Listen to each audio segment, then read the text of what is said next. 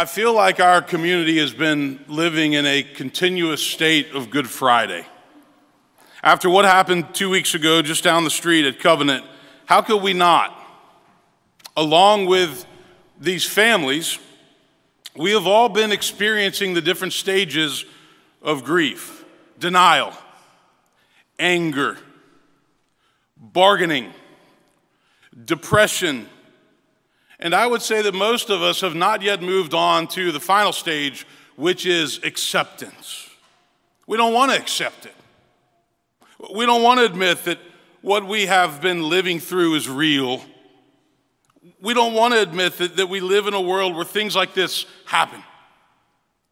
Healing is going to be a long road, and I think all of us are aware of that. The one thing that I do know is that we are getting through it. And we're going to keep getting through this together. Most of you know that our church lost a 9-year-old little girl, Evelyn Dickhouse. Her family has been incredibly strong. Katie, Evelyn's mother, wanted me to pass a message along to you this Easter. They're in Florida with family this weekend.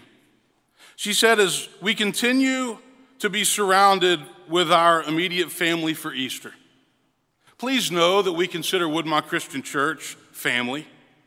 You all have lifted and carried us through the darkest, heaviest days of our lives, and we cannot thank you enough. Because of your love and God's never-ending love, we have witnessed hope and light through the darkness. This Easter, may light continue to overcome darkness, and the love of God continue to conquer all. Please keep Evelyn, our family, and all the families involved in the Covenant School in your prayers. We love you all. I told her I'd share that. But did you hear what she said?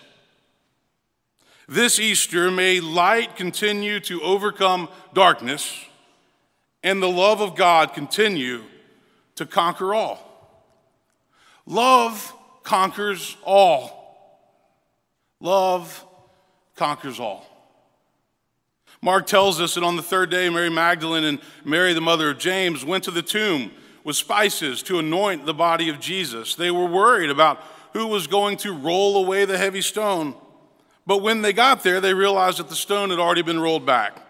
And there was a man dressed in dazzling white, in a robe, sitting there, and they were alarmed. But he says, don't be alarmed. You're looking for Jesus of Nazareth, who was crucified. He has been raised. He is not here. Look, there's the place where they laid him. Go and tell his disciples and Peter that he's going ahead of you to Galilee, and there you will see him, just as he told you. And Mark says they went out and they fled from the tomb, for terror and amazement had seized them. And they said nothing to anyone, for they were afraid. Terror and amazement had seized them.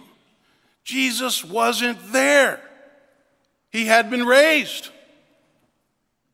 We are Easter people. But what does Easter mean? The resurrection is God's eternal yes to the world's temporal no's. The resurrection is the power of God's love to take the absolute worst that people can do, and we've seen it in this town, and not let it be the final word. Easter is the world's great history lesson of how God's love turns despair into joy, and defeat into victory, and death into new life.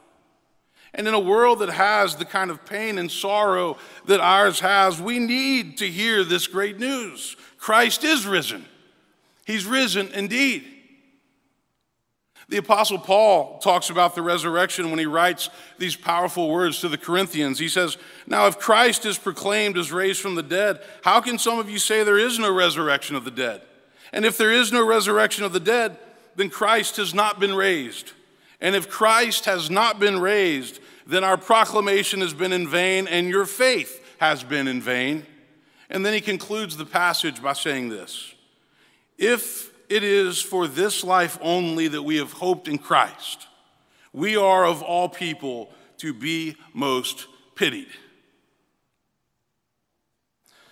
I don't know about you, friends, but I really really need Easter this year more than ever before. I need to know that this world is not all that there is. And I need to know that Evelyn and William and Hallie and Cynthia and Catherine and Mike are all with God. And I believe that they are. Because the Bible says that God will wipe away all tears from their eyes, and there will be no more death and no more pain and no more suffering. Easter proves many things to us. First, it proves that Jesus was who he said he was. He's the Son of God. And everything that he taught and promised throughout his life and ministry was true. If the resurrection had not happened, think about this, then Christianity would have simply been a movement of Jewish believers in the first century whose hopes were dashed and shattered when their leader was executed and when his prophecy did not come true. But it did come true. And we know that everything that he said and taught came to pass. Secondly, Easter proves that there is life after death. So we don't have to stand beside the grave of a loved one or a 9-year-old and wonder if we'll get to see them again. Death to this world is only a temporary separation. I look forward to the day when I can see those that I've loved and lost, and I know you feel the same way. Jesus said, I am the resurrection and the life. Those who believe in me, even though they die, will live, and everyone who lives and believes in me will never die. He said, let not your hearts be troubled. Believe in God. Believe also in me. In my Father's house are many rooms, and I go to prepare a place for you. And if I go to prepare a place for you, I will come again and will take you to where I am, so that where I am, that you may be also. Third, Easter reminds us that there is still life on this side of death, no matter what happens. And many of us need to hear that this year. No matter what happens to us, no matter how bad it might be, we can go on living and find joy again. It may take some time, and time does heal. Frederick Buechner was once asked, Mr. Buechner, have you been born again? Do you remember what he said? Let me tell you something. I've been born again and again and again, and that's how we feel. In life, we have to be born again and again and again. Paul says we're afflicted in every way, but not crushed, perplexed, but not driven to despair, persecuted, but not forsaken, struck down, but not destroyed. Paul also says that suffering produces endurance, and endurance produces character, and character produces hope, and hope will not disappoint us. We don't give up on hope. We don't give up on faith. Nothing can separate us from the love of God in Christ Jesus our Lord, neither death, nor life, nor angels, nor rulers, nor things present, nor things to come, nor powers, nor height, nor depth, nor anything else in all creation can separate us from the love of God in Christ Jesus our Lord. The resurrection reminds us that we are strong, we are resilient, and we can press forward and find joy again. But my main message to you this Easter, today, is exactly what Katie said after losing her 9-year-old daughter. The love of God conquers all. Love always wins. Love always wins. The Christian faith is so powerful because it reminds us that in life and in death, love always wins. Are there times when we feel like it isn't winning? Yes. Are there times when we feel like hate and anger and violence and rage are winning? Yes, but they never do. Love always wins. This community has proved it. The aftermath of the Covenant shooting, love is winning. Look at this community. Look at the donations. Look at the hugs. Look at the tears, the prayers, the concerts, the vigils, the ribbons. Love is winning. Because Jesus told us that love always wins. You know, somebody once asked Jesus, what mattered most? What commandment is the greatest? What did he say?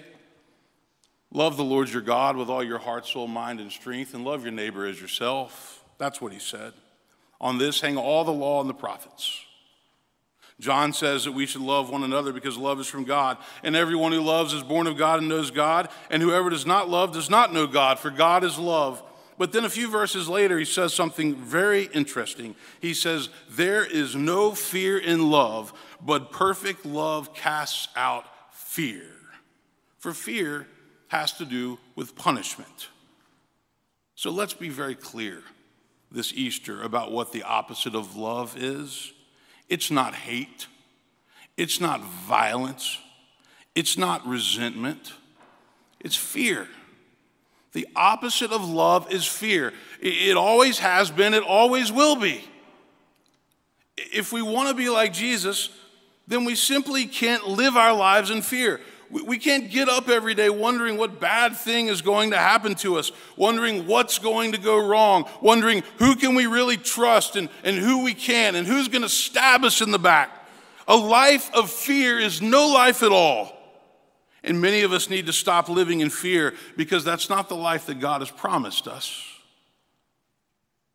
And one of the secrets to stop living our lives in fear is to live in the present and to discover the power of forgiveness. Theologian N.T. Wright says Jesus' followers are to go out into the world equipped with the power of his own Spirit to announce that a new reality has come to birth and that its name is forgiveness.